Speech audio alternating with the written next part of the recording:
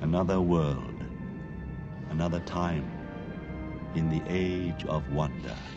You are listening to The Gathering Songs, the Dark Crystal Discussions. The story runs deeper than you know, and you are part of it. And what are those funny marks? This is all writing. What's writing? Words that stay. When single shines the triple sun. What was sundered and undone shall be whole, the two made one. And here's your host, Philip Mitchell. Hello and welcome to The Gathering Songs. This is your Dark Crystal discussion show where we discuss all things Dark Crystal, from books to comic books and much, much more. I'm your host, Phil Mitchell. Just want to say thank you so much for tuning in. And on this episode, we continue discussing about Shadows of the Dark Crystal. This is the second part of our discussion and was released on the 6th of May 2017. Right now, we're re-releasing these old episodes of Trial by Stone, rebranding these discussion shows as The Gathering Songs as we move forward to creating a lot more Dark Crystal podcasts in the future. So I certainly hope that you enjoy listening to this episode. If you have listened to it before, I hope you enjoyed listening to it again. But if you're new to the show, thank you so much. And I mean, this is the second part. So if you're new to the podcast and if you wanted to listen, from chronologically with Shadows of the Dark Crystal, just listen to our previous episode as well. But without further ado, I just want to say thank you so much and hope you enjoy listening to our episode of our discussion on Shadows of the Dark Crystal. Hello and welcome to Trial by Stone, and this is episode 35 for the podcast of May 2017. This month we're going to continue the discussion of Shadows of the Dark Crystal. This is a novel that was written by J.M. Lee, and who, for listeners that don't know, years ago at the Jim Henson Company and DarkCrystal.com, they organised a author quest writing competition, and there was a lot of entries, for submitting short stories, telling the story, within the Dark Crystal universe, or the world of Thra, essentially, and J.M. Lee won, and the result was the Shadows of the Dark Crystal book that was released last year, and is part of a 4-book series with Song of the Dark Crystal. Is it Song or Songs? I'm just trying to think. I think it's Songs. Song. All right, I'll just start scratch about that bit. With his second book, Songs of the Dark Crystal, due to be released in July of 2017. So lots of Dark Crystal coming out, and it's very awesome times. And so for this month, we're still continuing our discussion of the book. The last episode we discussed about chapters 1 to 5. So if you haven't read the book or whatnot, there are going to be spoilers in this discussion. So I suggest, if you haven't read the book, go read the book and then listen to our previous episode. Or if you don't want to, just feel free to follow along with us and we'll have a good time. So I guess introductions in order. My name is Philip Mitchell and I'm the host. And also, we've got my co-host, Bland Garrett. Bland, how you doing? Hello. Good to be back. Excellent, as always. And we got a couple of guests to help with this discussion as well. We've got Peter M. Peter, thanks for joining. Hi, thanks for having me again. It's great to be here. Excellent. Yeah, thank you so much. And last but not least, of course, Nancy Gray. So Nancy, just want to say thanks for coming to the discussion. Thank you for inviting me. I'm glad to be back. Cool.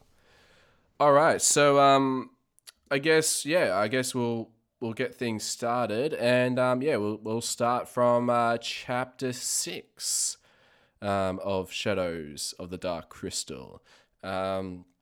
So the thing that I sort of noted was there was a dream that she was having that whether that was sort of a foreboding thing to the, for the beginning of sort of the prophecy that we get to see in the film. Mm-hmm. Well, here at the beginning, she's kind of like she's now set out to go on this journey by herself. And I was looking at the map, and it looks to me like her journey is actually, it seems like it's a lot longer than Jen's journey was in the film. If you look, she starts all the way at the bottom of the map and goes all the way up to the top, the Silver Sea. So I haven't really compared it to the map of the film, but it seems like her journey is a lot longer than Jen's was. And she's kind of preparing herself for this. She's making her own bolas, which I think is really cool. Mm-hmm. She just dream fasted with a darkened Nebri that was huge. So she still has that kind of weighing on her. Well, plus just the fact that she hasn't even hardly journeyed outside of the swamp. So a lot of things are she feels like a lot of things are kind of stacked against her. And there's so many times where she just kind of wants to turn around and go back, but she keeps pressing on. It might be the length of her journey is kind of symbolic of the fact that it's just a big journey just to leave home in and of itself, at least for her. Yeah, and I've actually made that comparison, Bland, about the map from the movie versus Naya's journey. And I don't think that you can say in any way that distance-wise, Jen's journey is epic, whereas Naya's would be. So, right. I mean, the big thing about epic stories is that there's usually a lot of walking involved over great distances. Take The Lord of the Rings, where you see so many shots of New Zealand, where they're on top of ridges or, going through vast vistas and landscapes. And I think that qualifies here in this book. Yeah. She's also never, I kept thinking of, I don't know if you all have seen the show Naked and Afraid, where people like go out into these extreme environments, like in Africa and in the deserts, and where there's these intense environments and wild animals, and they have to like survive for like 3 weeks, and they're just they start out naked. I mean, if they want, they can kind of make their own coverings or their own shoes and whatnot, and she kind of does that here. She's like on this journey, and I kept thinking, man, those bare feet. And she was talking about how as soon as she kind of left the swamp, the ground started getting drier and harder, and it was her feet weren't used to it, and it was kind of cutting them. So she fashioned her own sandals with tree bark. Just kind of seemed like she's doing all these like survival things, which I think is kind of cool. It would be one of the first things that would catch your attention, your feet. I mean, just speaking from experience, if you've ever walked back to like walked out of when you're walking on the beach and you have bare feet, and then you walk like on the road or something, it really hurts, because of going from gravelly pavement to sand. And for her feet, she's used to walking around in the swamp where she doesn't really need shoes or anything like that. But that would be one of the first things that would really be getting to her, would be these textures on her feet that she just hasn't adapted to having. And, she was getting cuts and scrapes, and it must have been agonizing for her, which is why she stopped to make the sandals. And I thought that was very, in the good ingenuity of it, the fact she was able to make something so she could keep going. Because at that point, it really would have been easy to turn around and go back. But it's such a small thing, though, just you didn't think about it until you got to this new environment. Oh, I need to have a earring because I'm cold, or a hat for the sun. I've actually had that experience when I went to Arizona a few years ago. I didn't have a hat. And I learned very quickly that the sun is not your friend, even really here. But with the expectation of, changing surfaces, I mean, it's a different path that you're taking. So, the feet representing, home, they're damaged by it. So, Naya has to adapt in order to move to this new environment. To make another Lord of the Rings reference, the hobbits didn't have to. They had to eat throughout the whole film. So although it's not a fair comparison, it's something that nobody ever thought about. The hobbits just kind of walked everywhere, and they never had shoes. I even recently saw a film called The Croods, Crods, where... Oh, I know what you're talking about, that animated film. Yeah. Yeah. They really noticed some very sharp glass underground at one point. So, but, this is very interesting just because of what it represents, is that the world is a harsh place outside the swamp. And she has to adapt or she won't make it. It mentioned that it's a harsh place within the swamp too, but her people are so adapted to it that it's her home, and the harsh things to Evapra are not the same harsh things to someone who lives in Sog, Exactly. So it's interesting that it's like even just going outside of her home, just in this chapter where she hasn't gotten very far, it's already becoming difficult to adjust to the environment, and she has a long way to go with a lot of other places that she's going to have to learn to adapt to. I thought that was very telling. This is just, it's not off topic, but I loved when Nietzsche ate the glowing moss and lit the way. I thought that's that on the was tip so of my cool. tongue. I was just going to say that as soon as I was like, 'cause this whole chapter is basically her starting out the journey by herself, and she's reflecting on what just happened and what's basically where she's going, and she's kind of, it's evening time. She even gathers some of the moss. She's making bolas. She's preparing to try to get as far as, she even says this, like she's thinking that she needs to get as far as possible, because if she doesn't, then she's just going to turn around and go back. Mm-hmm. So if she can get as far as possible before she camps, then she'll probably be good the next day. Which is what she does. She finds a field with these red flowers in it, and she finds a cluster of trees, and she makes camp. Mm-hmm. But yeah, I think that was really cool that Nietzsche could eat the glowing moss and then glow himself. Yeah. I like a lot of his animals and all the different sort of things. One of, I think, J.M. Lee's strengths is that he doesn't do much real world comparisons, but he paints a vivid enough picture that you get a good idea of how things look. Right.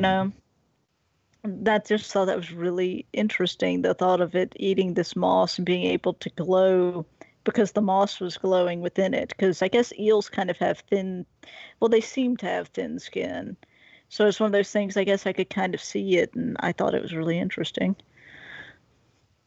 Well, that also goes into when she wakes up in the morning, because then like all the flowers are open on the trees, and there's all these little creatures flying from flower to flower that are adapted to, they're adapted to pollinate and drink from these flowers.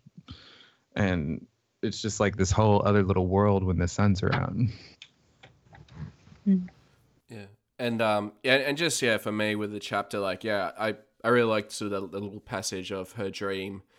That is very sort of reminiscent of whether that's to do foreshadowing sort of the creation of the Wall of Destiny, sort of mentioning her hands were linked with one another's, grasping and sharing visions with each other around with Ra, and so I'm pretty sure that's exactly what that is. It's foreshadowing the actual communal dream fast that they have to create the Wall of Destiny, which is written out in the Book of Aughra, the World of the Dark Crystal.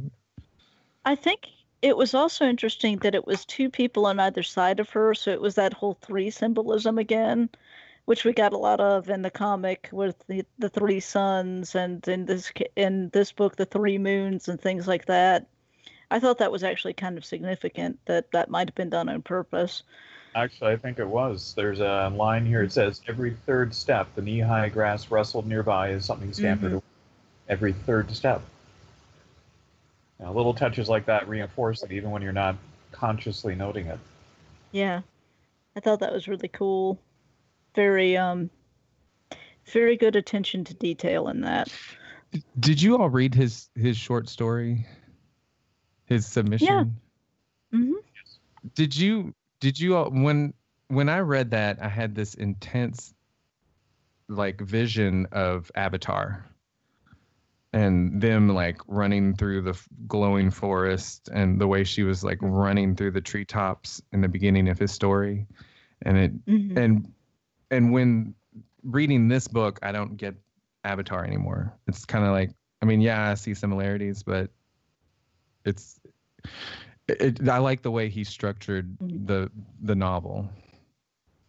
I don't get that sense of intense life that you get from Avatar. I mean, in certain parts of the movie, it's just overwhelming the amount of life. But in this book, it seems like it's happening without being in your face. Hmm. Which is probably a good thing. I mean, you want to know that there's life all around, but at the same time, you don't want it to distract from the story itself or the characters. I think there's a good balance of it in here because Right. there's good descriptions of the wildlife and of the plant life that actually moves around, and like the trees that curl in on themselves to defend themselves. It's interesting, but it's not all up in your face. Like, that's what this is about. Hey, let's just put this animal in just to put it in type thing. It feels kind of more organic than that, Right. in my opinion. I like how he also puts in these little moments where they pay attention to where the suns are. Mm-hmm. Like you do in the film, every now and then you see like where the three suns are. They're getting a little closer and a little closer. Whereas it's like, okay, we've got the great sun reaches the apex. You know, she's climbs down. You know, I like how he has the little sun moments here and there, and it also does that in the original Apple video game. Like every now and then, there's these little moments where you can look at the suns, and it has a different little screen for them. And so I guess so basically she's going through her journey, had trouble with her sandal, and eventually got it fixed, and then she approaches someone with a brown face and black eyes, approaches her, so described in that way, which I guess takes us I like her. Yeah, go ahead. Well, I like her curse. When she curses, she says, "Knots in a rope." It's so innocuous, but it's definitely drenching. Mm-hmm. It's a practical thing. There's knots in this rope. I can't use it. Well, yeah, okay. Like, shoe, but they don't wear shoes. I like if I go back, then who will go forward?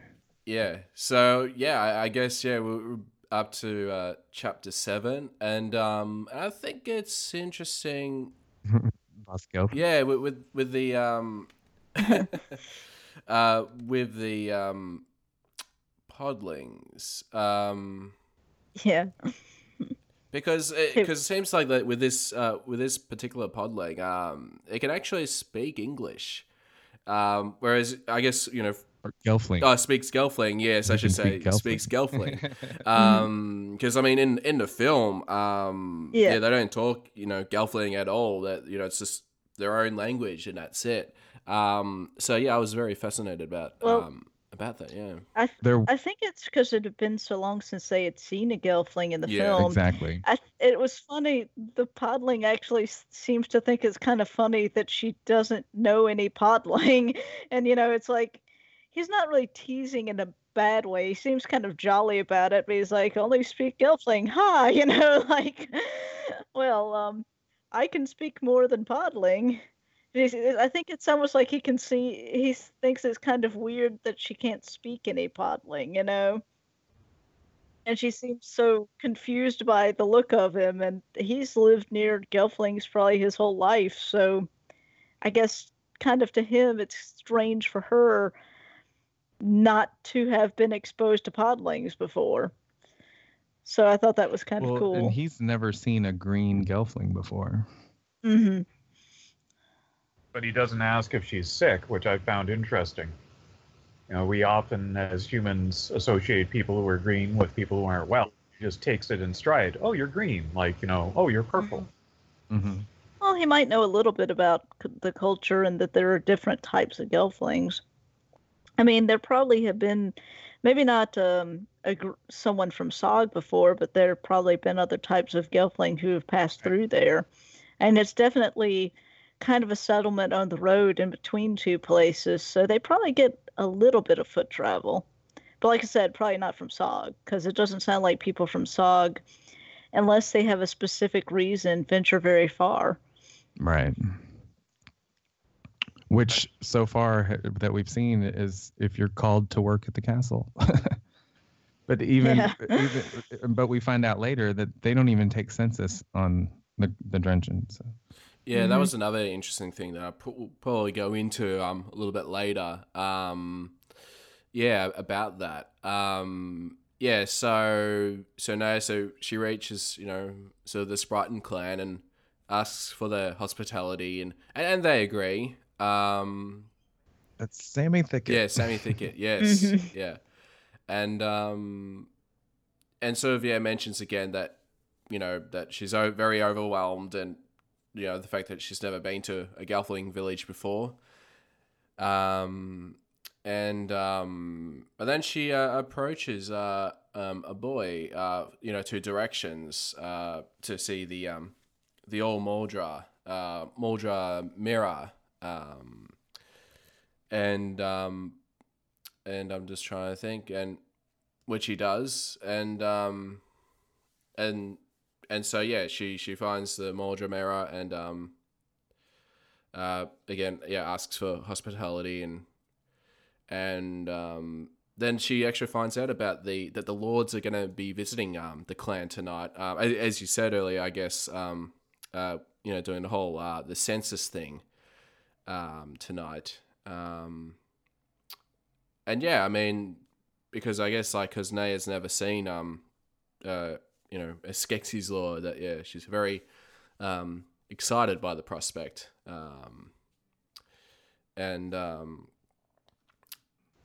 Well, here she's at this her first Gelfling village that she's ever been to besides her own.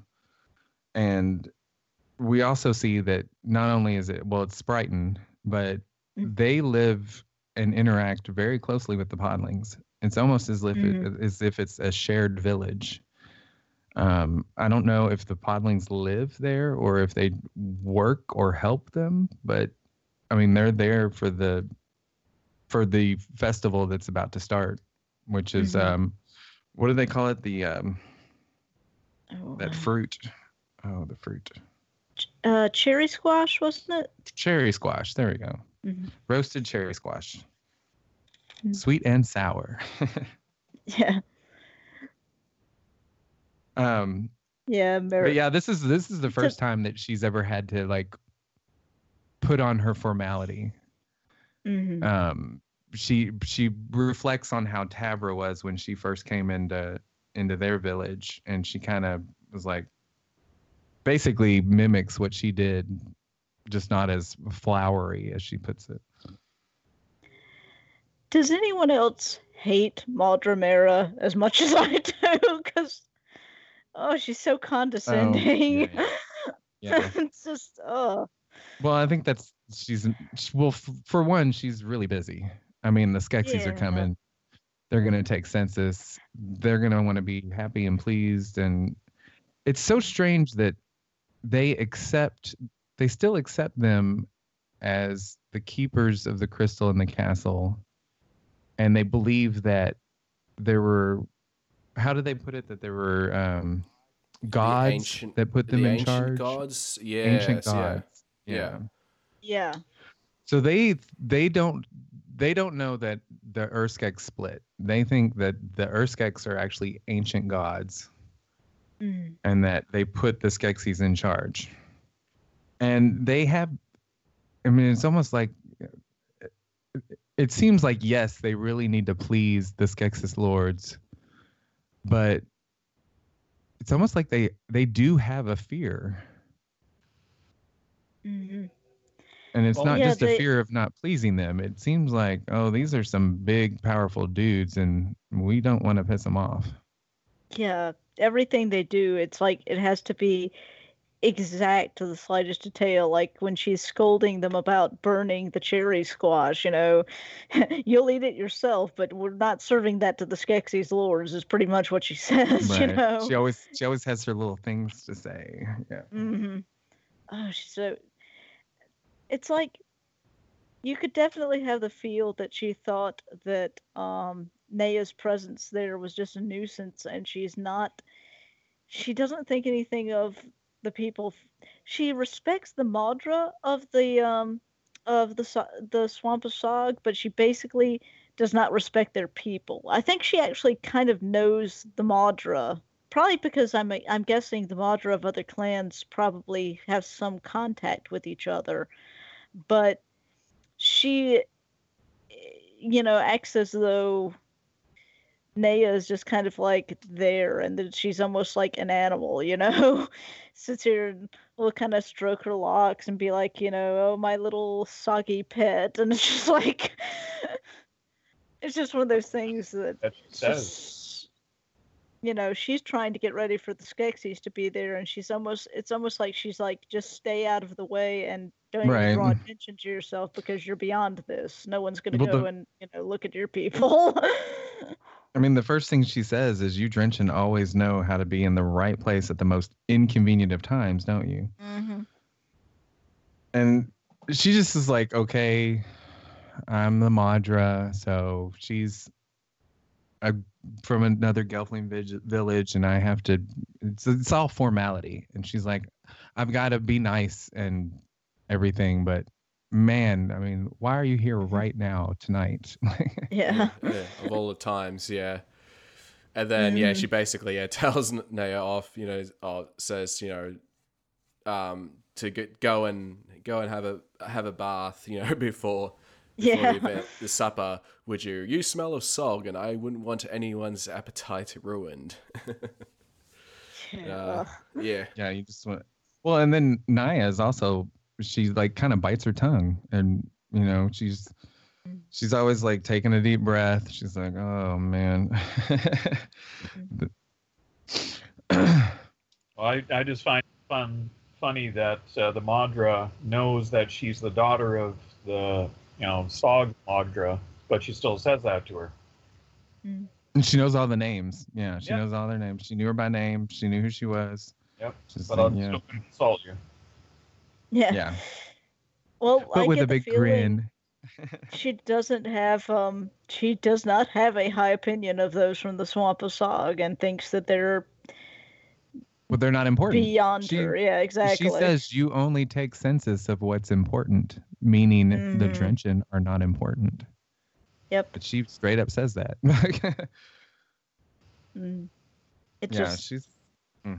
She's a piece of work. Well, and I haven't read further for listeners. I haven't read past chapter 12, but I don't know what it's like when she visits other Gelfling villages further on. Like if they think the same way, like she does. Like, oh, you all aren't important. But it could be that they just don't really know them. They're kind of to themselves. Yeah. I'm going to spoil that, but it gets interesting. Yeah. Mm-hmm. Yeah. So I guess now we're up to chapter 8, and I'm just trying to think. I think it was interesting. Like there was something about the mention about the Skeksis gave the Gelfling technology for agriculture, mining, inventions from wind ships to wheelbarrows, etc. So I guess I found it interesting because I know in creation myths, it was told that the Urskeks were the ones that gave the things that the Gelflings gave the things to the Gelflings that the Skeksis now are credited for. So I guess whether that's probably just a case of just the memory of the Urskeks just sort of has faded so far away that that I know the Gelflings sort of decide to credit the Skeksis now, and I guess if this story is more from a Gelfling's point of view, in that sense. Yeah, Well, yeah. there's also Well, lifespans to take into account too. 5, 6, or even 10 generations of Gelflings may have come and gone. So even for a few generations, if the Skeksis are saying one thing, and the histories of the Gelflings aren't exactly widespread in libraries, then sure, opinion is going to shift. Oh yeah, we did this. We did this for you too. And 5 generations later, it's taken for granted. plus the Skeksis are very manipulative. Oh yeah. More than likely, they would go into a Gelfling village and say, "Yes, we were the ones who told you, taught you agriculture, taught you all these things," and the Urskeks just aren't really, since they've split. You've got the Uru, and the Uru no one really sees, and the only thing that the Gelflings have had is what the Skeksis tell them. And I don't know how far ahead this book goes from the creation myths, but history can be warped according to who's telling it. So my guess is the Skeksis have already kind of pretty much told the Gelflings, yes, we're the ones that the crystal chose, and we're the ones that taught you all these things. And eventually the oral history just changed according to what they said, because at that point, there's no sign of the Urskeks, so they don't really have any way to prove otherwise. Well, they don't even call them Urskeks. They're the ancient gods. Yeah, exactly. It kind of gets vague, and then it's something that the Skeksis can always shape. Right. And well, and they also make they also make the point here that the bounty that they share with the Gelflings is through Al Madra Meirin. So they don't even, it's all word of mouth. Like no one actually sees all this wealth and bounty coming from the Skeksis lords. It's all just what comes through the Al Madra. Mm-hmm. Well, here she reflects on, she's never seen a Skeksis, so she's kind of reflecting all the rumors that she's heard about what they look like and whatnot. Yeah, and as she's sort of holding her breath as the 10 guards, bearing leadway torches entered in 2 rows, and then then we see the 2 Skeksis. Well, we skipped that she had taken a bath. She went down to the river and took a bath. Yeah. And now she's like, now the Skeksis are coming. So. Yes, absolutely, yeah. So we get introduced to the Skeksis, Skekok, the Scroll Keeper, and Skeklak, the Collector. And I believe Skeklak was introduced in Legends of the Dark Crystal. So this is his first appearance, I guess, in the chronological order. But I guess, for all the listeners out there, that were curious if we've, seen Skeklak before, I believe we have in the Legends of the Dark Crystal manga comic. So,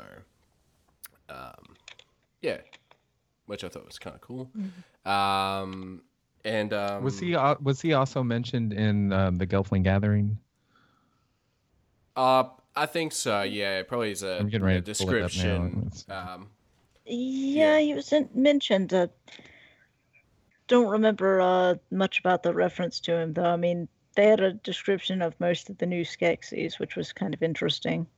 It's probably still up on the website. Oh, he's not? He's not mentioned in Gelfling Gathering. Well, I've been thinking of someone else. It's okay. Oh, and I do have the website. It's been a while. Up, so. Yeah, definitely check the website for that sort of thing. Skeksis, let's see here. And then go to Skeklak. He doesn't have an official page yet. It just says Skeklak the Collector.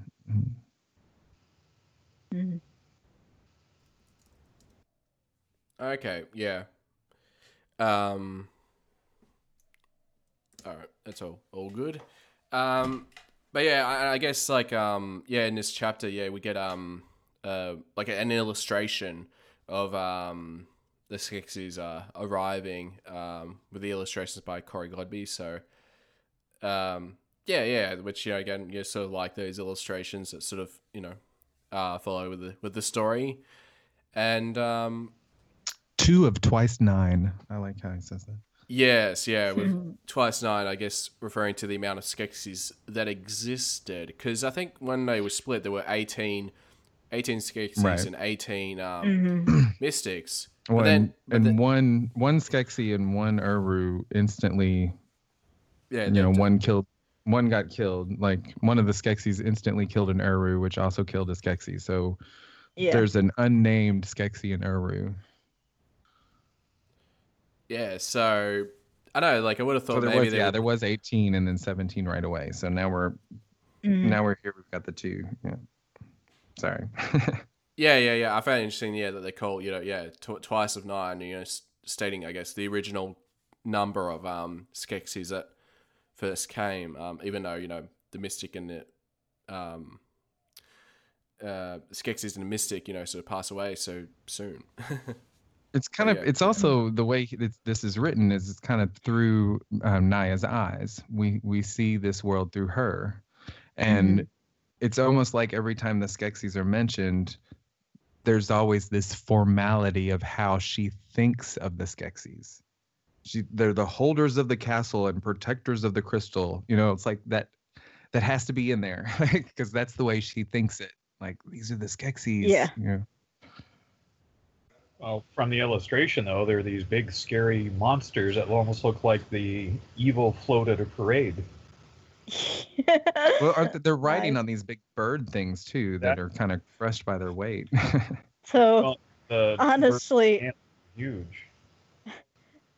I'm such a geek. The description of the birds reminded me of chocobos from Final Fantasy, but they are riding these giant bird things, and they themselves are almost like giant bird creatures. And to basically, the Gelfling, you can see in the picture just how small they are in comparison.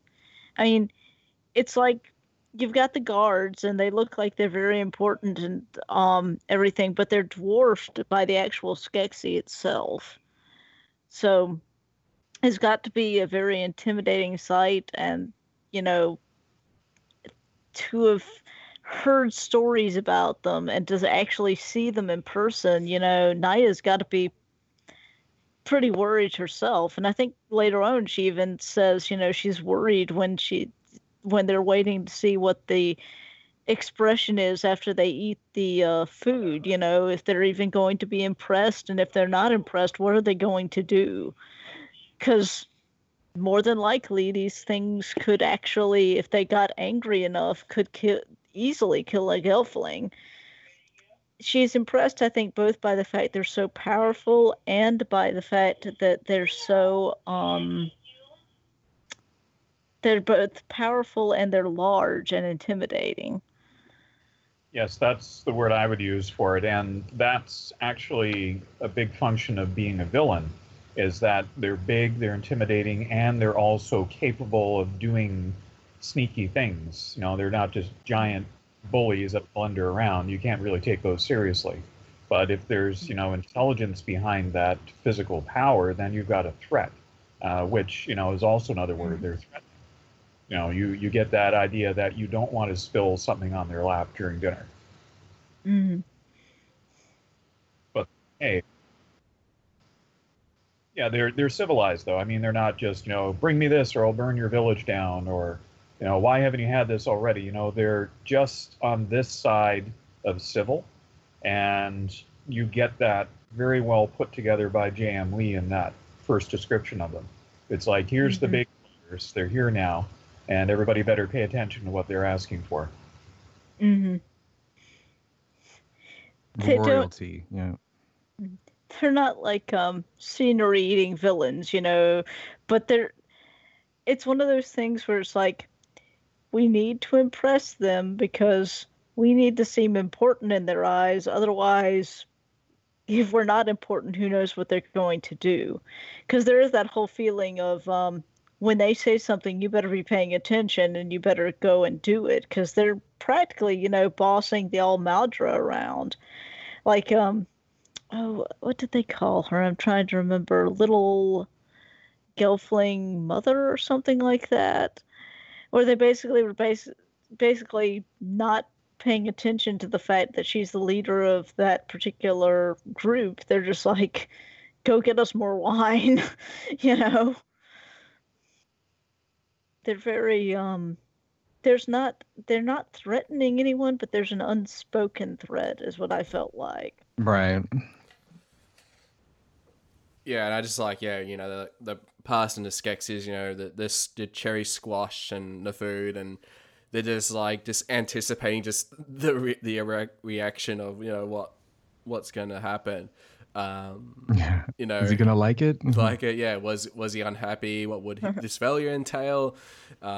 Atone for the displeasure of a Skeksis lord, and then he lets out a grahaha, a big the terrible sound that now I realized that the terrible sound was laughter. So after that, so everyone was very relieved, and then so from there, the feast had begun. So here we have basically like the Skeksis dinner scene plus the Podling festival, I guess, like all in one. Yes, yeah, both together, part of the feast, yeah.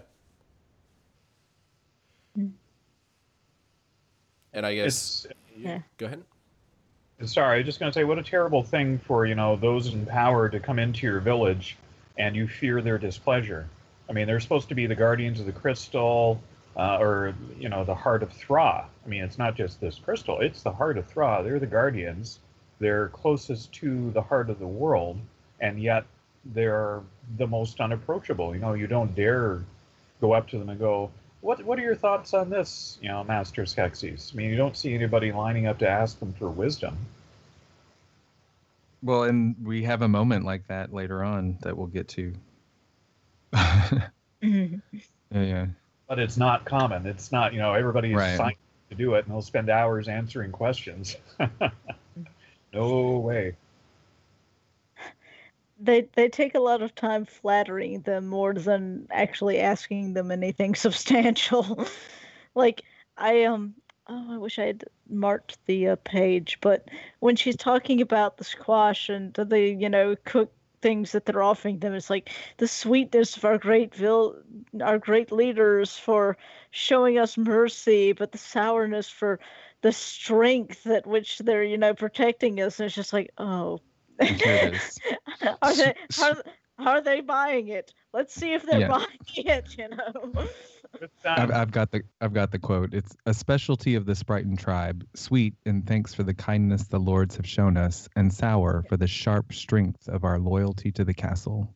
There you go. Mm.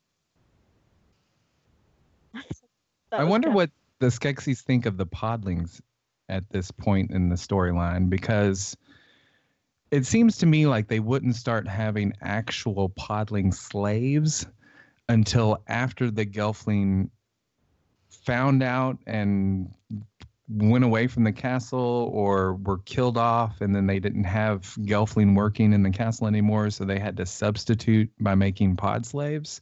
Because if they had pod slaves now, everyone would be like, what are you doing to these Podlings? You know? So I wonder what they think of them now. Like, do they think, nothing about them? Like, it's almost like they don't even acknowledge them. Right. Sort of like they're not taking a census of, you know, Naya's tribe. They're not even acknowledging that the Podlings are there. They don't really make any reference to them. So it makes me think that they don't even, you know, at this point, they're like a sub-race in comparison to the Gelflings, at least in the Skeksis' eyes. You know? Well, it's almost like the Skeksis don't look beyond the tip of their nose. Like, because it seems like Naya, this drenching Gelfling that just happens to be there, and she's not hiding. I mean, she's off in the back to the distance, but she's not really hiding. You know, so it's like they don't even notice her being there. Yeah, I honestly thought that was kind of odd, because it's like I guess they would know that she's not part of that particular tribe of Gelfling, but they don't even acknowledge her at all. Right. And it does make you think maybe the Skeksis just really aren't interested much in the Drenching clan. It's odd though that her brother ended up being a guard for them when they're not interested whatsoever. But then again, that could have been. Well, I'm not going to give anything away about the end, but it's just one of those things that's like, it's just strange that they didn't even acknowledge she was there. It begs the question if Skeksis have trouble telling the Gelfling apart. Mm-hmm. That could be. Or if they even care to at this point. Well, because yeah. at this point there's no prophecy, so they don't even fear the Gelfling themselves. Mm-hmm. And even when Kylan is telling his story, it's like they have to ask each other, did we count this one? Because he actually became interesting to them at that point, but they probably don't really tell much difference between the Gelfling unless one in particular stands out. And then they kind of want to make sure that they've counted that one, or, make sure that they kind of file that away in their memories. So even though she's a different color and looks different, to them, they might not be even at this point taking this job super seriously. They just want to make sure that everything's in order, pretty much, is what I'm guessing. Yeah. Yeah, so I'm just trying to think with the chapter. So yeah, they do have the feast, and Mildred tells her that, yeah, of course, she can sleep for the night. And then we do find out that the boy who was from chapter 7, who directed directed Naya to the All-Maudra, not to the All-Maudra, to Maudra Mera. Yeah, I wanted to say that. Like, you keep saying All-Maudra, but the All-Maudra is is the main one. Vapra, Yeah. Sorry about that. Yeah, I know. It's just well, it's this whole new world that we've never had Gelfling. We don't know anything about the Gelflings from the movie. I mean, Jen and Kira don't even know anything about their own culture. So JM's basically developing the culture of Gelflings. Mm-hmm. So yeah, there was a guide on the Dark Crystal official site as to the different clans, and some, of course, information from previous publications. But the daily life and the number of Gelflings, how many settlements there were, level of culture was intentionally, I think, left very vague. So yeah. That was one of the things about the contest, was you got a certain feel for what the cultures were sort of like, but there was a lot left up to the imagination. And that was kind of the point. And which is all in Gelfling Gathering. If any listeners want to pick up that PDF, is it darkcrystal.com? What I did like about it is that the interactions between the clans were also left vague. So you don't know how often each of the clan members, mingled with other clans, the distance kept, the political tensions even, which, again, gives you a heck of a lot of room to play with. And JM does that in this book, and more to come, of course. Well, and that's another thing. Like, this Sammy Thicket, the Gelfling village, is this the only Sprighton village? Or does that just happen to be the main Sprighton village that has the Maudra actually there? That is a good question, because I was also wondering that, because I thought the Maudra was typically kind of the head of that particular clan, so it seems like this should be the only one, but at the same time, the way that she talks about it, it's like a stop on the way to where she's going. So, I don't know. Well, if you look at the map at the beginning of the book, we've got all of the different clan areas represented. So you could make the case either way. There could be a Maudra clan, Mother Maudra, within traveling distance of one another, in every spot on this map for the different clans. Or this could just be a corner of, a larger continent that we don't see. Is it true? Well, we have story? the Sprighton Plains, and then we have Sammy Thicket, but it just seems like, well, is that just the hub, or are there other little villages spread out? And I wonder in the other villages if there's actually a Madra or not. Right. Like, does she just happen to, by chance, run upon the one that has the Madra stain, or is she there because the Skeksis are coming? Because it does have that. She said they describe it as a smaller village with just the square, like the main square. She does say, though, that she can stay in her room. That's true. And I got the feeling it was a little more lavish than the other places within there. But, I mean, it's hard to say if that's the actual... Well, it says you've got the Sprighton Plains, and then you've got Sami Thicket. I get the feeling that might actually be kind of their little capital place there in the Sami Thicket. I could be wrong, but since there's nothing else said about the Sprighton Plains, I would imagine that there would be other Sprighton settlements there. But this particular place, while it's significant to the character, seems significant on the map to me. Yeah, that essentially, like you mentioned, it's sort of the capital city equivalent of the Sprighton Plains. Yes, yeah.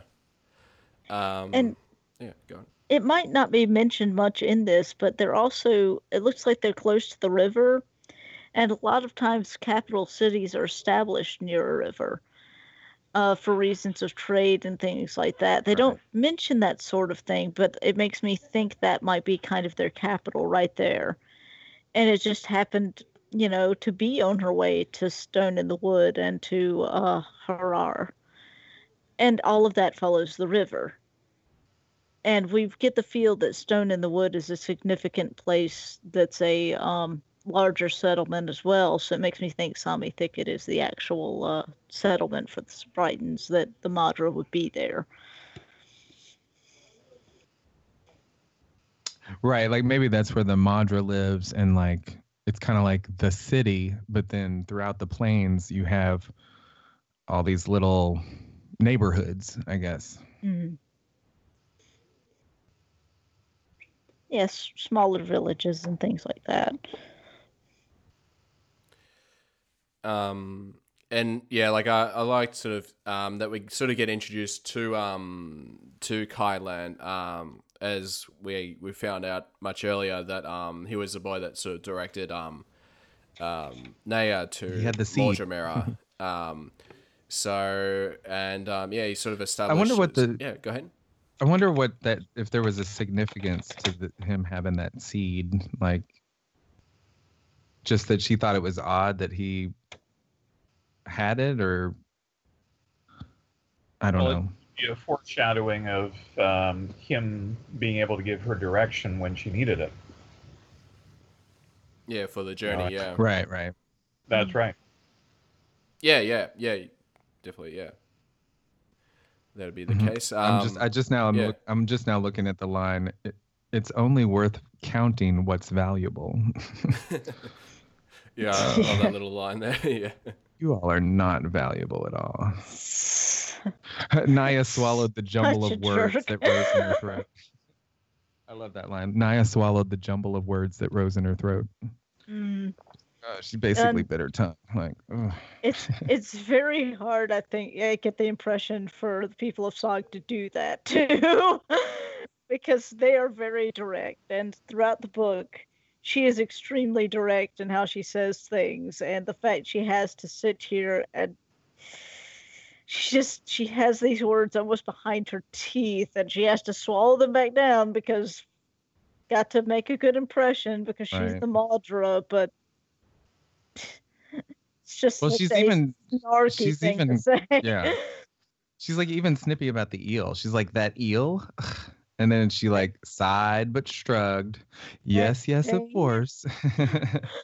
You want to bring that thing into my quarters? She keeps calling her my soggy dear. That's what it is. That's what throws me over the edge. You, my soggy dear. Yes. Ugh. And later, she says, Madra Mira had little time for Naya, and that was fine enough. She would accept the hospitality for what it was and say her polite goodbyes on the morrow. So she's, playing the good chieftain's son and daughter would do the same thing. So she's playing her role and doing what she, I imagine, expects she and her brother would do in her place, as the representatives of her clan. Don't remember. Sorry. Go ahead. I don't remember what chapter it's in. It might be a little ahead of ourselves, but when she even gives her the bag of supplies and the new sandals and things like that, it's like for a second there, she thinks maybe she's doing it for some secret affection for her, some secret. Maybe she actually did like Naya and she's doing all this to be nice, and it turns out she's just basically doing it so that she can say, okay, now be sure to tell your mother, the Madra, that we showed hospitality to you when you stopped by. It's like, gee, thanks a lot, Madra Mira. I kept up with the formality. Yeah. Bye. Yeah. Done my part. But like I sort of liked, Kylan, singing the song. Well, he's a song teller. Yeah, he's a song teller. Yeah. So, and she's drenching. They don't have song tellers. They think it's a waste of time. Yes, yeah. So this is really probably her first, really exposure to song telling, essentially. So it was kind of cool to see, him singing the song of Jaro Jen, who was introduced in a short story from Creation Myths Volume 1. And again, this is just one of those moments where I just wish there was an audiobook, just to listen to these, like, these passages. Yeah. I doubt it will ever happen, but for me that was like one of those moments where it's like,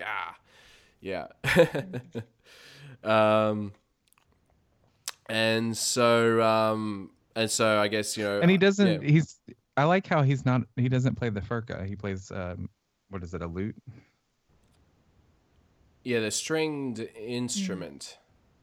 Yeah, a lute. Yeah. He held a lute in one hand and took a seat on the bench facing the audience. Yeah. So he doesn't play the furka. There are furka players that are there earlier for the festival with the Skeksis, but he doesn't play the furka, which I thought was interesting.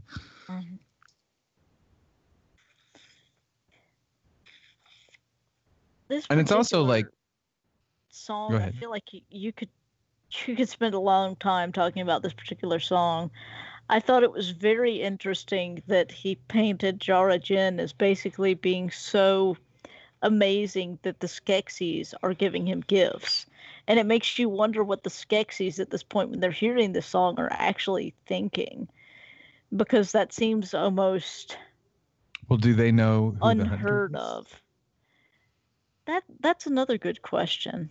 Because we know from reading our literature that the hunter is one of them. Right. I get the feeling they don't know particularly which one, but they probably can suspect. But it's one of these things that just the fact that the Skeksis were so grateful to hear all of his stories and stuff, that they gave him gifts when everybody is bending over backwards to give the Skeksis gifts in the scene, is kind of ironic. And the Skeksis are very much listening to this song and become very interested in Kylan after he's done. And it makes you wonder if they actually possibly could have been a little bit offended by that concept, or, maybe they feel he knows a little tiny bit too much, because at the end they're very careful to say, have we counted this one? who is he? Well, this story is also very personal to him, because this is it. I mean, it's his parents were killed taken by the hunter. So it's kind of, he wants to spread the word about the hunter. And I'm almost wondering if maybe he might be onto the Skeksis. Might think that, well, no, because later on he thinks something else is the hunter. So no, he's not suspicious of the Skeksis yet. Yeah, I love like the scroll keepers is like, this hunter from Song, a myth, some story made by Gelfling. Yeah. It's like, it's not a myth, it's not a myth. Yeah, and then Moljamera's like, a story, yes, to teach your children not to leave their homes after the three brothers have gone to bed. It's just a boogeyman. It's okay. Yeah. Not real. Songs of brave heroes, thwarting villains. Yeah. Gives the Gelfling hope, eh? Yeah. Gets the Gelfling through the night. Very well, very well. Yeah. I almost think he would deepen his voice for that. Yeah. Oh yeah, he calls it. Here's what you were talking about before: lodging, little Gelfling mother, and more wine. Yeah. Just totally not acting like she has any authority at all. I mean, even little Gelfling mother sounded condescending. So I guess you kind of reap what you sow, but at the same time, it's, it kind of shows that they don't exactly have a high opinion of her, but she's supposed to be serving them, and they pretty much take that moment to say, hey, go get us more wine, bring us lodging, and treat us as we deserve to be treated, is the way I got that from. I like this too, because it's almost like it kind of points out that the Skeksis do know that the hunter that he's talking about is a Skeksi, because it says, rising with the census taker, Lord Skek-Ok gazed at the song teller standing uncomfortably before him, clacking his beak and sucking his teeth. Mm. Yep. And at the beginning of the song, too, actually, the words themselves give it away. So, met a four-armed monster with half a heart. I mean, that... Right, and at this point, like, do they consider the Skeksis to have four arms? Or are they thinking of... Because I know they have the two smaller ones. Yeah. I wanted to interject something about that. Do you think maybe that the Skeksis at this time, in the movie, their arms are so shriveled and small you can barely see them, but it makes me wonder if at some point there are the top arms of the Skeksis might have been more pronounced and stronger. I think so. Maybe at one point they were longer and more gangly, so it makes me maybe the Skeksis have twisted the story from generation to generation to make them think that it was a mystic that's the hunter and not a Skeksi. Possibly. That could be, but it always seemed to me, even though the mystics clearly had use of all four of their arms, that it seems to me that they all should have four functioning arms. They don't talk about it much in the description of the Skeksis themselves when they're riding in, but they talk about it with the hunter, these four arms. If it had just these two little itty-bitty arms, it just seems like it would not have this big sinister shadow of having the four. Right. But Skeksis seem to me as the type to kind of do as little... They're very decadent, and it seems like they would do as little as possible. It's almost like, to me, that I've always thought their arms maybe after a certain point just became more useless. It's almost like atrophy. Mm-hmm. Yeah, they atrophied because they just didn't use them much. But the hunter, being so savage and, oh yeah, might actually have stronger arms than they do because he's still using them to capture his prey and things like that. They don't really need to do that sort of thing. But that's the impression I got, at least. Mm-hmm. One thing as well to remember about Thra is that there's a symmetry of 3 in most of the creatures, in form or shape, arms, legs, etc. Skeksis have 4, and the Podlings and the Gelfling have only got 2 arms, 2 legs. So they're 3 fingers. Yeah, they're the odd people out. what I found interesting about that song beginning that way was that it's a four-armed monster with half a heart. I mean, that gets right to the core of Right. what a species is. It's, You know, it's don't have something to- that's been split in two, Mhm. but has four Yeah. arms. Yeah. Right there for us to see. We know that. Of course, the Gelflings don't, and the Skeksis do. So that glance that they shared is full of meaning. Well, another thing Yeah. to think about is that the Skeksis pretty much live, well, as we see in the film, they live for over 2,000 years. Is that right? Oh, Well, was it 1,000 years? Yeah, 1,000 years. Yeah, Yeah. And the Urskeks had already been around for 1,000 years. So it's the Gelflings have this shorter lifespan. So it's like according to these Gelfling, the Skeksis have just always been around.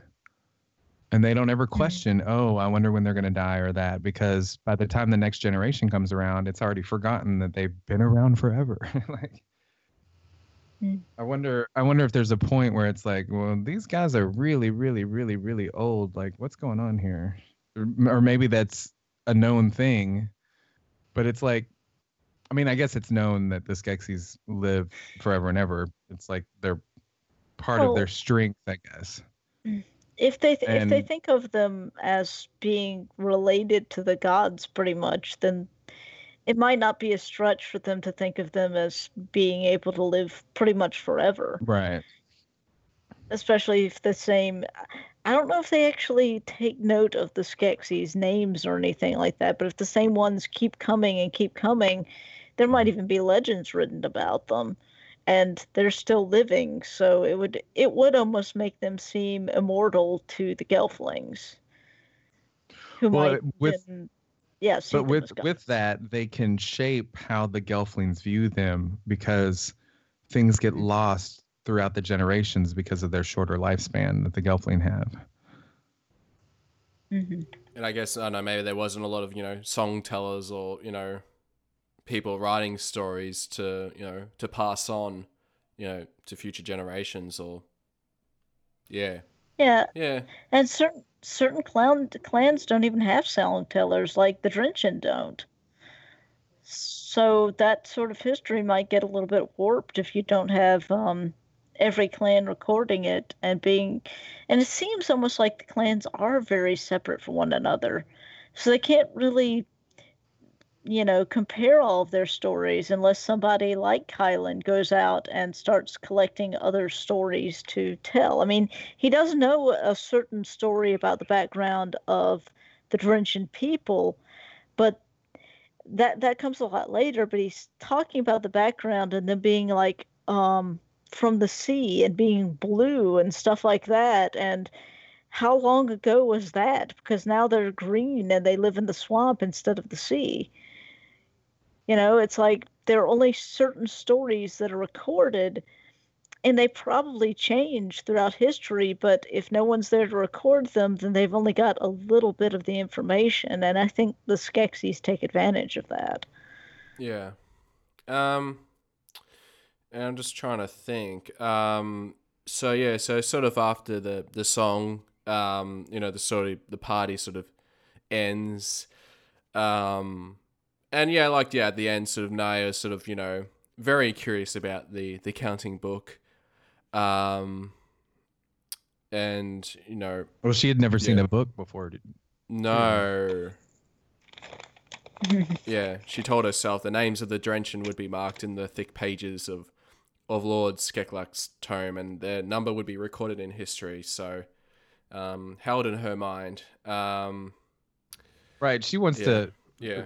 I mean, naive as the Gelflings are about the Skeksis, she wants to do something great so that the Skeksis will recognize them as important Gelflings of value. Yes, yeah. And take census. And it's like, no, you don't want them to take census. No. Yeah. Yeah.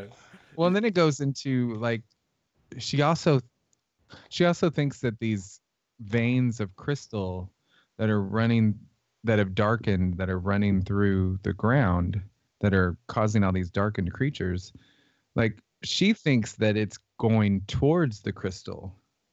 when actually it's radiating out. Well, I like how she reflects. She kind of reflects on what's going on at home. Here it is.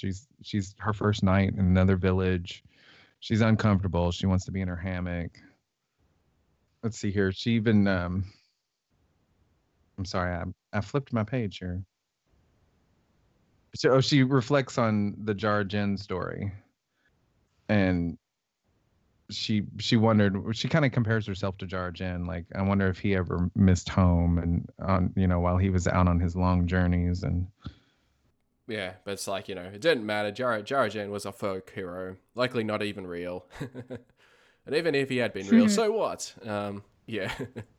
I kind of like these moments. It's like that chapter where she's first going out on the journey on her own, the chapter 6.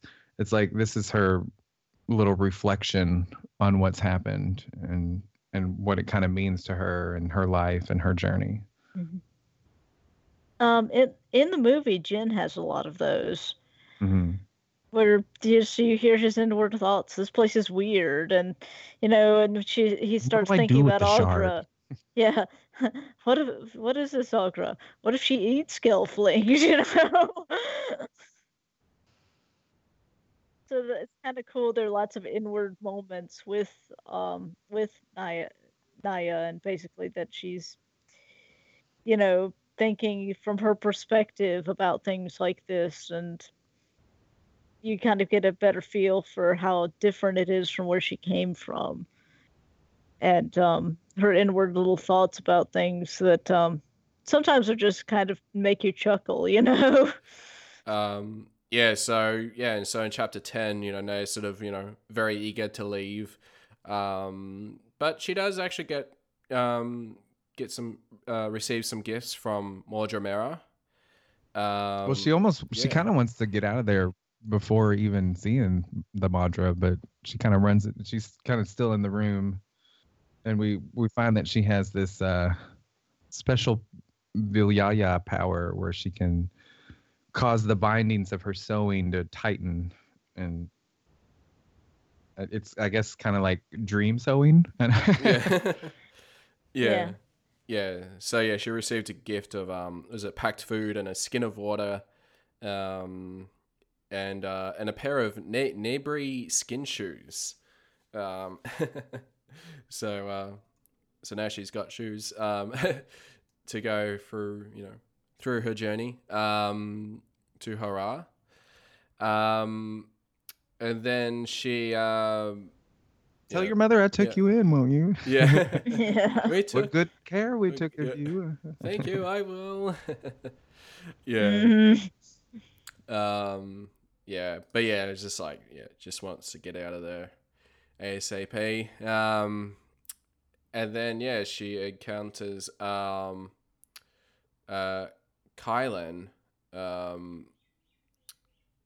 because I think Kylan was having trouble with I guess he doesn't have the qualities of being sort of the Spritan soldier, being able to throw the bowler, yes,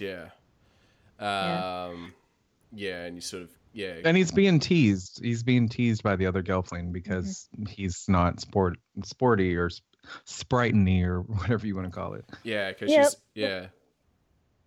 even when she meets him, she thinks about his hands as being not calloused or rough looking. He's basically an artisan, and I get the feeling that part of that, them bullying him about it, was because of the fact that they might have even been jealous.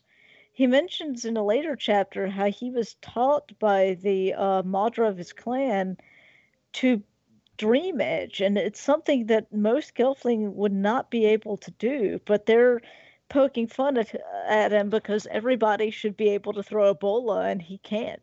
It was something he was just never taught. It's probably something he feels bad about too, because it's probably something that his parents would have even taught him, but he doesn't have any parents since his parents were kidnapped by the hunter. So it's kind of even worse that they're poking fun at him that way, because it just points out the fact that something that all Spritons should be able to do, he can't do it all. And he can do something that most of them can't, but at the same time, I think it's like a jealousy sort of thing is the feeling I got when I read a little later in the chapters. Well, it's also good to be unique. Yeah, so I like how she's like, okay, I'm just gonna leave him alone because I don't have time to teach him the bola. He's got his own people, and then she realizes, oh, well, they're teasing him now. Yeah. I'm not gonna let this happen. Yeah. Don't you think he's had enough? And and the boy's like, mind your own business, Drenchen. And she throws a bola. Yeah, she does. Yeah. And she does it better than any of them did. Yeah. And astoundingly so. That's what they teach us in the bog. So almost like a dropping the mic moment. I like how she kind of gives them a rude gesture too. She pulls her ears down and sticks her tongue out. Yeah.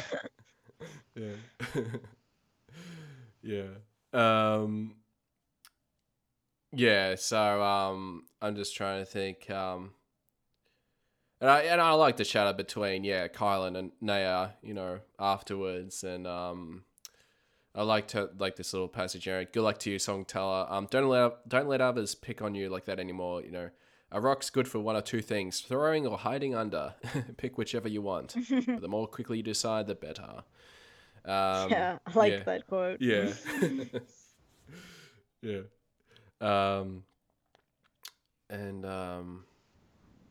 Well, here we find out that Kylan is also going on a journey. Yes. I'm just trying to. And she's just, and Naya's just like, okay, well, bye. I'm going on mine. See ya. Yeah. I think he'd been thinking of doing that for a while, but when he met her and he realized she would be leaving, it seemed like a good opportunity for him to go. Kind of gave him a nudge out the door. And I think he was hoping that he could travel with someone because he couldn't do things like throw a bola. And, it would be safer for him and probably more company for somebody who's a song teller to at least have someone to go with. Do you think that he was learning the bola at the time, and the other Gelfling were just kind of, instead of not really teaching him, they were more teasing him, but he was specifically wanting to learn the bola because he was about to go on his journey? Probably. I'd imagine it'd be something he would do on his own most of the time just to practice, and had probably just not become good at it enough yet. And since he was about to leave, and he might have been trying to practice again, and all these people were there, and unfortunately, my guess is they probably just saw him doing it, and then they're, trying to be not really trying to be encouraging. They wanted to see him try and fail, basically. That's the impression I got, at least. Yeah, so Kylan wants to, join with Naya, and Naya's sort of a bit hesitant, and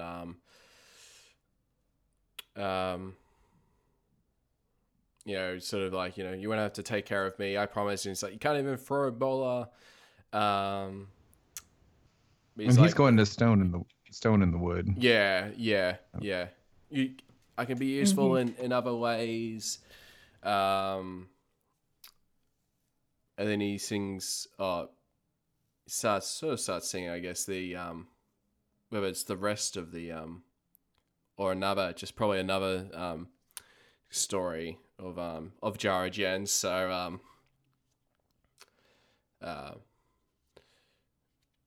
which, there was a bit of a passage that was, that Naya bursts into laughter, unable to contain it. I'm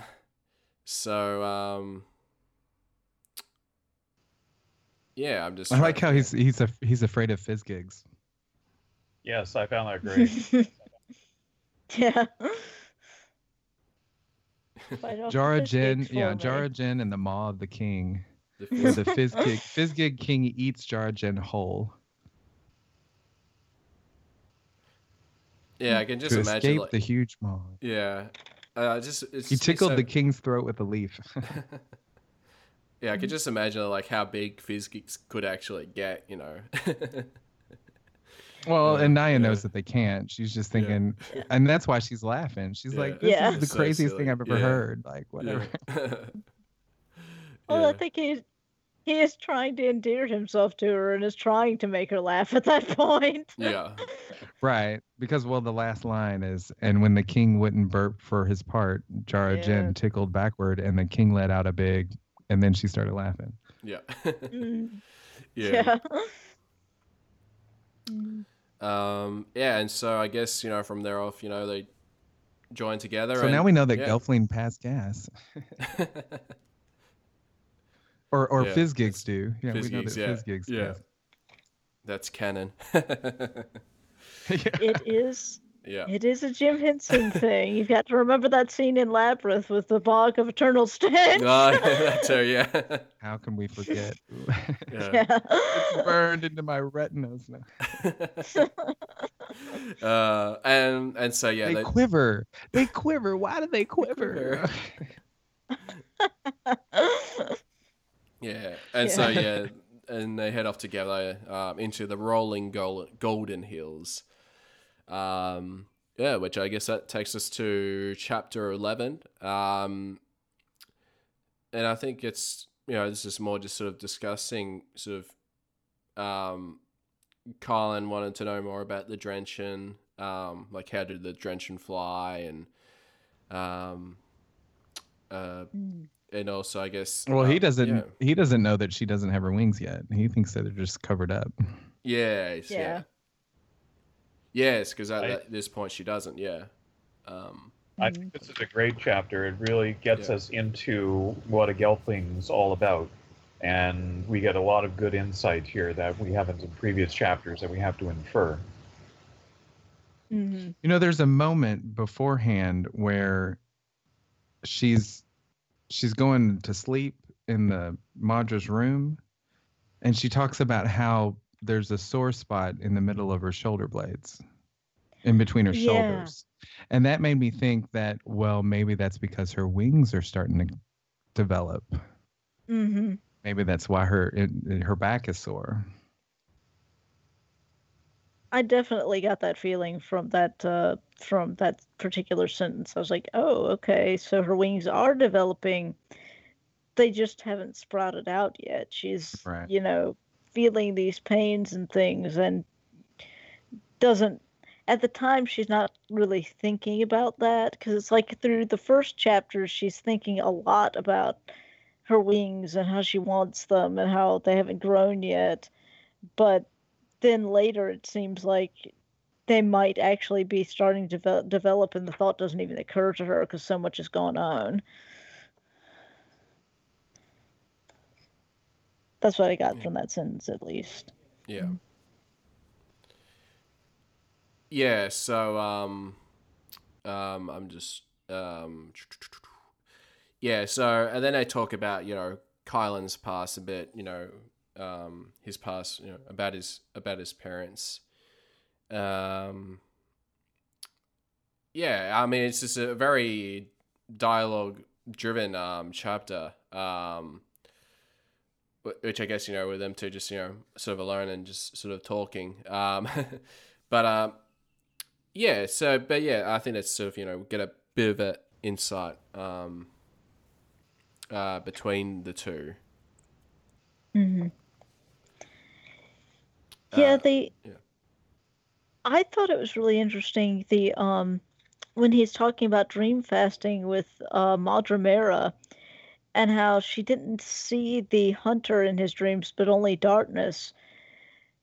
But it's one of those things. It's like later when he dream fasts with Naya, she does see the hunter. It makes me wonder if Madra Mera actually did see what he was seeing, but maybe she even suspects it could be a Skeksis and wants him to not reflect on it.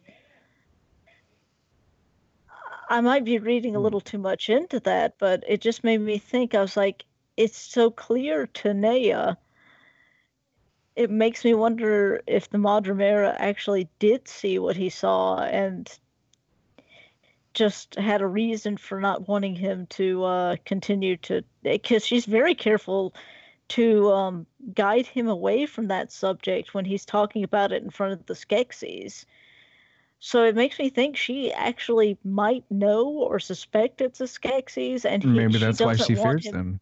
Yeah, exactly. To talk Maybe about that's it. why. Yeah, maybe that's why she's like so nervous about making sure everything's right. Mhm. Yeah, but then I would have thought whether Maudra would rather have Kylan sing a different song and not the song of about the hunter. Oh, Yeah, here's our yeah. here's our answer to the Sprighton villages. He says Madremera often laments the matriarch's burden. She struggles to maintain order in Sammy Thicket and the other nearby Sprighton villages. Ah, there you go. Yeah. Gotcha. Yeah. Well, she might have not known which song he was going to sing. Yeah. And it might have, if he started singing that one, it might have seemed kind of suspicious or irritated the Skeksis if she had stopped him in mid-verse and said, let's sing something else. You know? Yeah. Yeah, just a little thought. I'm Yeah. not sure, though. Yeah. And I guess I was trying to think. So this Well, we're is coming up upon the dark wood. Yes. Like they can see it in the distance, and she remembers that Tavra is wanting her to avoid the dark wood. Yeah, don't go there. Mm. So they have to go through the highlands to reach the Black River. Yes, yeah. And then they decide to sort of eat, to camp out. And so, trying to work out, how do we know if we can eat this, if it's, what if it's poisonous? And I love the Drenchen motto, trust your gut. Yeah. I like how he transcribed it into the book. Yeah. Trust the Drenchen's gut. Yeah.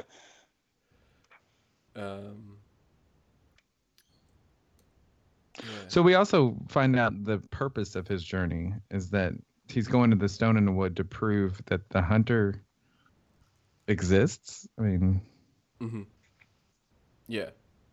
And she's questioning him and like, are you going to avenge your parents? And he doesn't believe in vengeance. No, he doesn't. No. You get the feeling, says- though, he does want to stop him. Because he says he doesn't want it to happen to anyone else's parents. Right. Or He says, I don't know what I'll do when I reach Stone in the Wood, but someday I'd like to find the hunter and stop him. Mm-hmm. You'll have to learn to throw a bola if you ever want to do that. Or find one big enough to hide under. Yeah. That's a good. Yeah. Like I said, she's throughout the book she's very direct. Yeah. Well, and then she even thinks, well, if you don't find what you want in Stone in the Wood, you can just come back to the Sog with me. And it's like, what? She could teach him to throw the bola. Yeah. Tell songs at the drum feasts. Yeah. In exchange, yeah. And then we find out that the her clan, the Drenchen, they don't really have songs, or song tellers, but they keep historical songs that are important.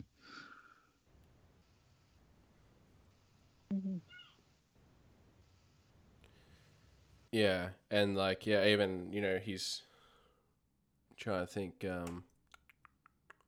Yeah, no, it's like you can still go back. No one will even notice if you left, if you turn back now. And then that's the part where they finding food and whatnot. and I'm just, and Naya finds out that that Kylan has a book with the writing, and it's like, how do you learn to read? And then we get that little reference down the track where it's like when I think he says, words that stay. So nice little nod to the film, of course. Yeah. And well, they've caught a beetle. They caught a beetle. Yeah. And he's like, "How do you?" She's like, "I got dinner." And he's like, "How do you know if that's poisonous or not?" And he's like, she's like, "Well," she smells it and she says, "Always try. What is it? Always trust a Drenchen's nose or." Good. Trust the gut. Yeah. Mm-hmm. The Drenchen motto. Yeah. And he's like, "Well, I'm gonna look in this book and make sure." And he finds out, well, you have to pull the shell off of it or else you're gonna be sick for a couple of weeks. Yeah. Mm-hmm. So they roast it. Yeah. So yeah, he's cooking impresses Naya. So burrowing Nagi. Mm-hmm. Yeah, Noggy, yeah. And then Kylan asks about, wanted to know about what she's going to do in Hurrah, and sort of explains to him that, that she's looking for, for his brother, Gurjin, the guard at the Castle of the Crystal, and he's gone missing, and all that. And I guess now, did he learn to read from Madramera so that he could read the tales of Jara Jen, or did she teach him because she wanted him to learn the tales of Jara Jen? Well, he says it so he can learn the tales of Jara Jen, but it does beg to question why she did it. I get the feel that despite the fact that she seems like a very uncaring person, maybe it's partly because now he doesn't have any parents and he doesn't really have a place within the clan or anyone to guide him. So he would seem to be the ideal person for her to teach. Right. It gives him a purpose and it gives him something he can learn. And I get the feeling that oral history might be kind of important to the Gelflings, even though the Drenchen clan doesn't do it. At least to certain clans of the Gelflings, it's important. So she's taught him basically how to read and how to dream etch so that he can write. And Naya gasps at it, yeah. And the she gasps. Yeah, the only one that he says that he's made up is the story that he told of Jara Jen with the hunter. So some of these might have been other tales about Jara Jen might have actually been the ones that she taught him, but that one was the one he made up. Because it reflected on what happened to his parents, yeah. Yeah. And I like how she's like, she calls it writing Vilyaya. Mm-hmm. And, she gasps. She's like, reading was one thing, but dream etching? Words that stay? What? Mm-hmm. And then he dream etches in front of her. I like how it's like the swirling, intricate markings, rows and lines of swirling. Yeah. Mm-hmm. Now, dream etching isn't just writing. Well, I don't know how JM's going to do it, but from World of the Dark Crystal, dream etching is not just writing, but you can also do like stone inlays and pictures and things like that. The Wall of Destiny is dream etched. Yeah. Yeah. Yeah. And so they slept overnight in the forest, and then when they get up, and then I think Kylan just sort of disappears. I think it was like in the middle while Naya was trying to explain what what her business was in Hurrah. when her companions didn't answer, she looked around to see what he was thinking and halted with a lurching feeling. Kylon was gone. Which I guess then leads us to chapter 12. Just trying to find Kylon. I'm just trying to think. Yeah. And then she ends up falls down into a hole into someone's place. Trying to think.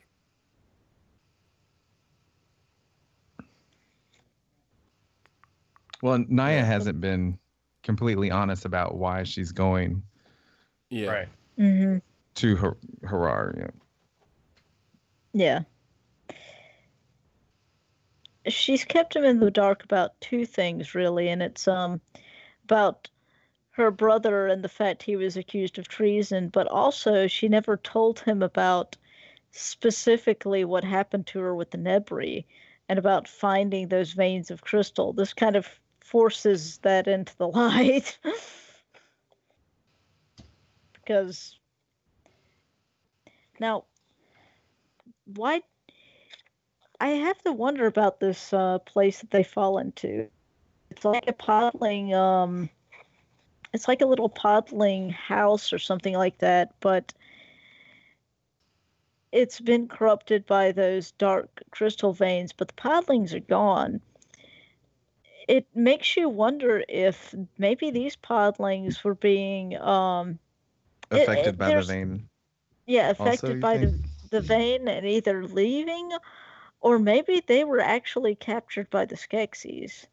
There's nothing in the writing to indicate that, but the fact that they're just gone. I mean, they could have been eaten by the creature in there, but I just get the feeling. But the creature hadn't broken through the wall yet. Yeah, exactly. So it makes me think that they might. The fact that they're just specifically gone makes me wonder if they were possibly even taken by the Skeksis. But there, like I said, there's nothing in the writing to necessarily indicate that. But the fact that they're gone, and she keeps saying how, that all of their stuff is still here. Yeah, because I know, in Creation Myths Volume 3, we had the minor creatures. I think the Macrax. I think they're called. That attacked the podling villages.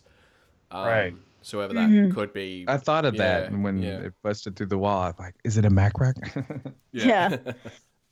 Well, they describe the creatures affected by the crystal in very similar ways, that they're confused and they're hurting and they're frightened. And, I don't think that's necessarily a coincidence. It could have even in that story been foreshadowing of things to come.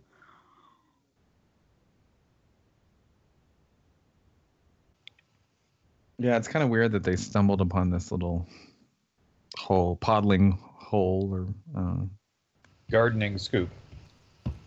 Mm-hmm. That's what they call it at the beginning. Yeah. And so, don't they say they know it's a podling dwelling because of the scoops. They found one of the gardening scoops. Yes. Mm-hmm. And so she goes through the tunnel and notices these the crystal veins and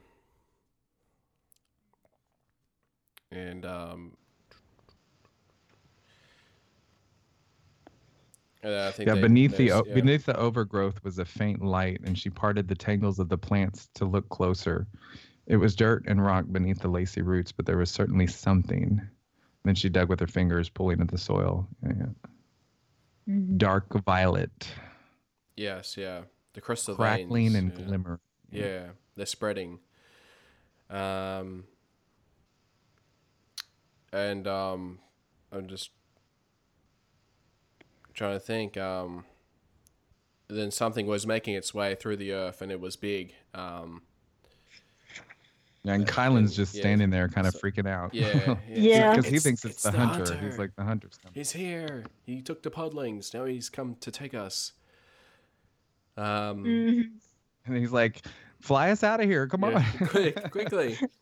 Let me just Can't fly. rub some salt into that wound here.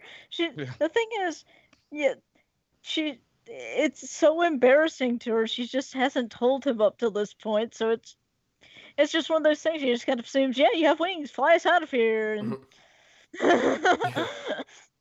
no, I don't. Not Sorry. yet. Yeah. Yeah. So we find out it's a rough gnaw, Yes, a rough gnaw. Yes. which to me the description just seemed like an oily, hairy, like one of those moles with the star nose. Yeah, Mhm. and the fact it had the long tail reminded me of a rat, so it's almost like a Mhm. rat mole or something. And honestly, I've always thought that weird nose was really creepy, so this Mhm. seemed like a very creepy creature to me, especially when it talks about its nose basically flaring and crimson, flaring red as a warning Pointed sign. nose was a red Yeah. flanged cluster of nostrils that flared when it took in the Yeah. open air, Yeah. flashing a warning crimson. Yeah. Color was the sign of danger. hmm It's just I, I I like the description, but it's just a disgusting image, It's a very creepy looking creature. Well, and she knows that it's blind also. So she dream fasts with Kylan in order to be like, okay, so it's darkened, and maybe if we stay still, it won't notice that we're here. Yeah, it's almost like a form of stealth in a way. Yeah. I was to see whether that's and the Spartan, soldiers might, use that as a technique. Just a random thought. Yeah. And I'm just trying to think. And then the creature escapes with a, I think it was like a holler. It was described, no, it was like a some coal from Kylan, where it's like a hollow bat coal. yeah. What it's afraid of, and it runs away. Yeah. Yeah, that was pretty interesting. Yeah. I thought it was kind of nice he got a chance to kind of shine and do something useful. When she first met him, she was sitting here thinking he was going to slow her down, and in that particular instance, he managed to save her life by doing something that wasn't necessarily physical or throwing a bola or anything. He just knew what this thing was afraid of and mimicked the call, and it stayed back. Yes, yeah. Right, and well, she dream fasts with the rough gnaw, like she does the Nebri. Yeah. She's like, there's nothing I can do here. I just need to dream fast with it. Yeah, and Kylan doesn't. Yeah, he doesn't realize that whether it's possible to dream fast with anything besides I guess other gelflings. And she points out that this time the rough gnaw didn't die like the Nebri did. Yeah. Yeah.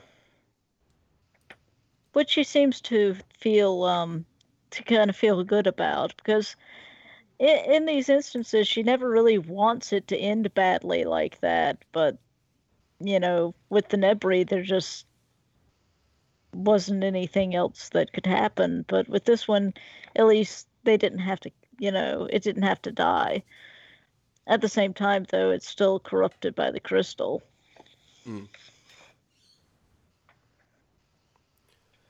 The rough gnaw fears the holler bat call. Yes, yeah. I ain't no holler bat call. Yeah.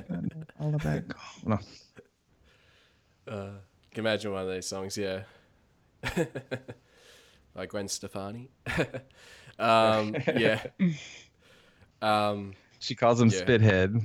Yes, yeah. Again, It's like calling Nietzsche Spithead because he was just kind of hiding the whole time. Mhm. She's like, here you are in my bag, all curled up, Yeah. little spithead. Mhm. Where were you on that one, Nietzsche? Yeah. And so, yeah, the Rafnar, goes away. And then they actually do another dream fasting. Which again, another illustration by Corey Godby, which is a nice sort of, sort of a different way of, whereas in the film, like the dream fasting was sort of like a handshake sort of thing. But in this one, they're sort of, clasping their hands together, in that way. Well, like Jen and Kira do. Yes. I like the description. Yeah. I like the description he had. At first, it was a trickle, like water drops gathering on a broad leaf, but soon the memories flowed like rain filling a river. I love that. Mhm.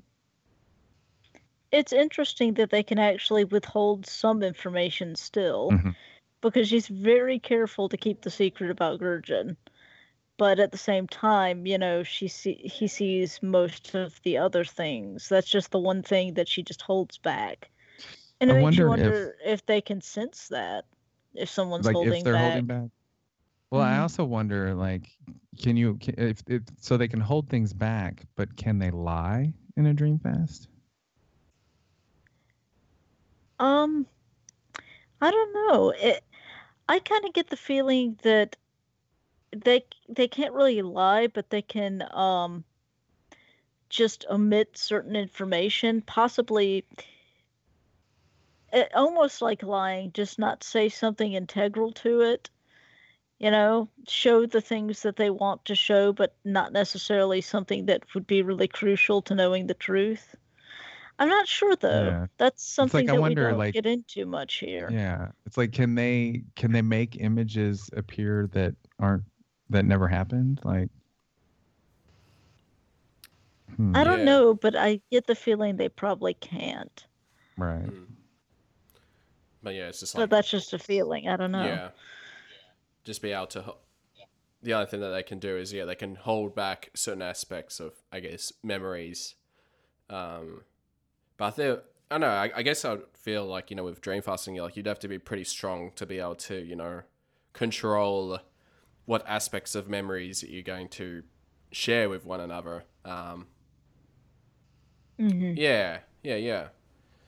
I like the illustration where it's got Tavra and Naya's father and the Nebri, and then you see the hunter. Yes, yeah. Mm-hmm. With the skull-like mask. I guess that was his mother and father and himself in that vision as well. Running away. Yeah, it's a nice image there. Yeah, from Corey Godby. The hunter in a cloak so black he was one with the night, pierced only by hateful red eyes behind a bone mask. He snatched Kylan's parents in his inky embrace. His claws muffled their screams as he disappeared, leaving Kylan alone in the howling night. Yeah. And yeah, so the dream fasters, they finish their dream fasting. Mm-hmm. And yeah, no, it's like that there's a sickness in Thra. That the crystal veins have darkened the hearts of creatures. And that's why Yeah. that's why I worry gotta- what might happen if if the sickness reaches the castle of the crystal, when actually it's the other way around. Yeah. Yes, yeah. A little they know. Yeah. The Skeksis will protect the crystal. I like that. Yeah. Ancient gods gave them the power to protect it when the castle was entrusted to them. Exactly. Yes. Yeah. That's where that line is. Mhm. Yeah. Exactly. Yeah. It would make sense since it seems like the Sprighton, even though they might not have much contact with the Skeksis, since they come to take a census, they probably do think that they've got, the power to protect the crystal because they do seem so intimidating and so much more powerful than anything else that they've ever seen. So even though we know as the reader, ironically, that they're the ones that actually are corrupting the crystal, the Stridents are like, oh, they're these great beings that the gods entrusted to keep the crystal, so they'll be able to protect it. We don't need to worry about that, but we need to worry about what's going on out here, is what they seem to be thinking, or what he seems to be thinking. I find there's an interesting parallel between this and, of all things, Castle Grayskull, which in some media are filled with crystals. But, I mean, it's the culmination of an entire world and an entire universe. That a castle is also the center of it and the place of control and supposedly where all things happen. But in this case, they're working backwards from their theory. And they're heading towards the castle while not realizing they're heading towards the source of the sickness instead of to protect them from it. Mm-hmm. Yeah. So, good point. Mm-hmm. Yeah, and I guess that probably wraps up the discussion. Yeah, they basically. Yeah, go ahead. Yeah. Well, they basically they have this nice little moment where everything is calm and beautiful. Yes. And despite what just happened, it's all peaceful at the moment. But she still has this thought of, I wonder what else is under there. Like what other creatures or shadowy arms. Of the deep, yeah. Well, they managed to avoid conflict in this instance. So they're getting better at handling danger and doing it smart instead of just beating it until it goes away. Well, and her dream fasting ability with other creatures might also be getting better. Like, yes. Maybe it was her that killed the Nebri because of the dream fasting, whereas now she's already done it that one time before, and now maybe it's clearer what she needs to do, like mentally / physically, to not kill. And to control her power better. Yeah, I think this is a great spot just for the reader to take pause and think, okay, these two have got it going on. They know what's happening in terms of where they need to be, and they need to journey there together. And it's a perfect little, oh, okay, this is how it's going to be, which is great. And the reader needs that. They can't just be flung along the path with two characters willy-nilly. They want to know that these two know what they're doing, or at least have an idea of where they're going. And this chapter ends with us with that firm feeling in mind. Yeah, absolutely. Yeah. Yeah. Yeah. So I guess we'll probably wrap up the discussion of Shadows of Dark Crystal. So yeah, again, I just want to say, thank you so much for participating in this roundtable. Certainly, yeah, it was very interesting to go through the stories and talk about all things Dark Crystal. So I just want to say thank you, Peter. And I guess where can people find you, Peter? Currently, I'm working on my science fiction trilogy, the Dwim Saga. That's got a website. It's Dwim, DWIIMM Saga.com. And I write a monthly blog there letting you know where I'm at. Excellent. And what about yourself, Nancy Gray? How can people find you? You can find me on Facebook, and you can also find me at nancygray.net, which is my website, or nancygray.blogspot.com, which is my blog. And I'm currently working on finishing my Blood Rain trilogy, which is a fantasy trilogy that the books are in print now, and they are also available as an ebook. So if anyone is interested in high fantasy, please check it out. Excellent. Yeah. So again, thank you all so much, and I think I had a great time chatting about this book, and it was all great. Yeah. Thank you. Cool. Yes, Oh, thank yeah, you I for would- having us. I look forward to the rest of the discussions on this. Yeah. Mhm. It's getting more and more towards the exciting parts. The parts that we've seen are just previews, so we get to see the ball rolling, so to speak. Yeah. Yeah. hmm Absolutely, yeah. You've already taken too long, Gelfling. Hurry! At last, the crystal calls. It is time. Time to return to the castle. The crystal calls! To the crystal chamber!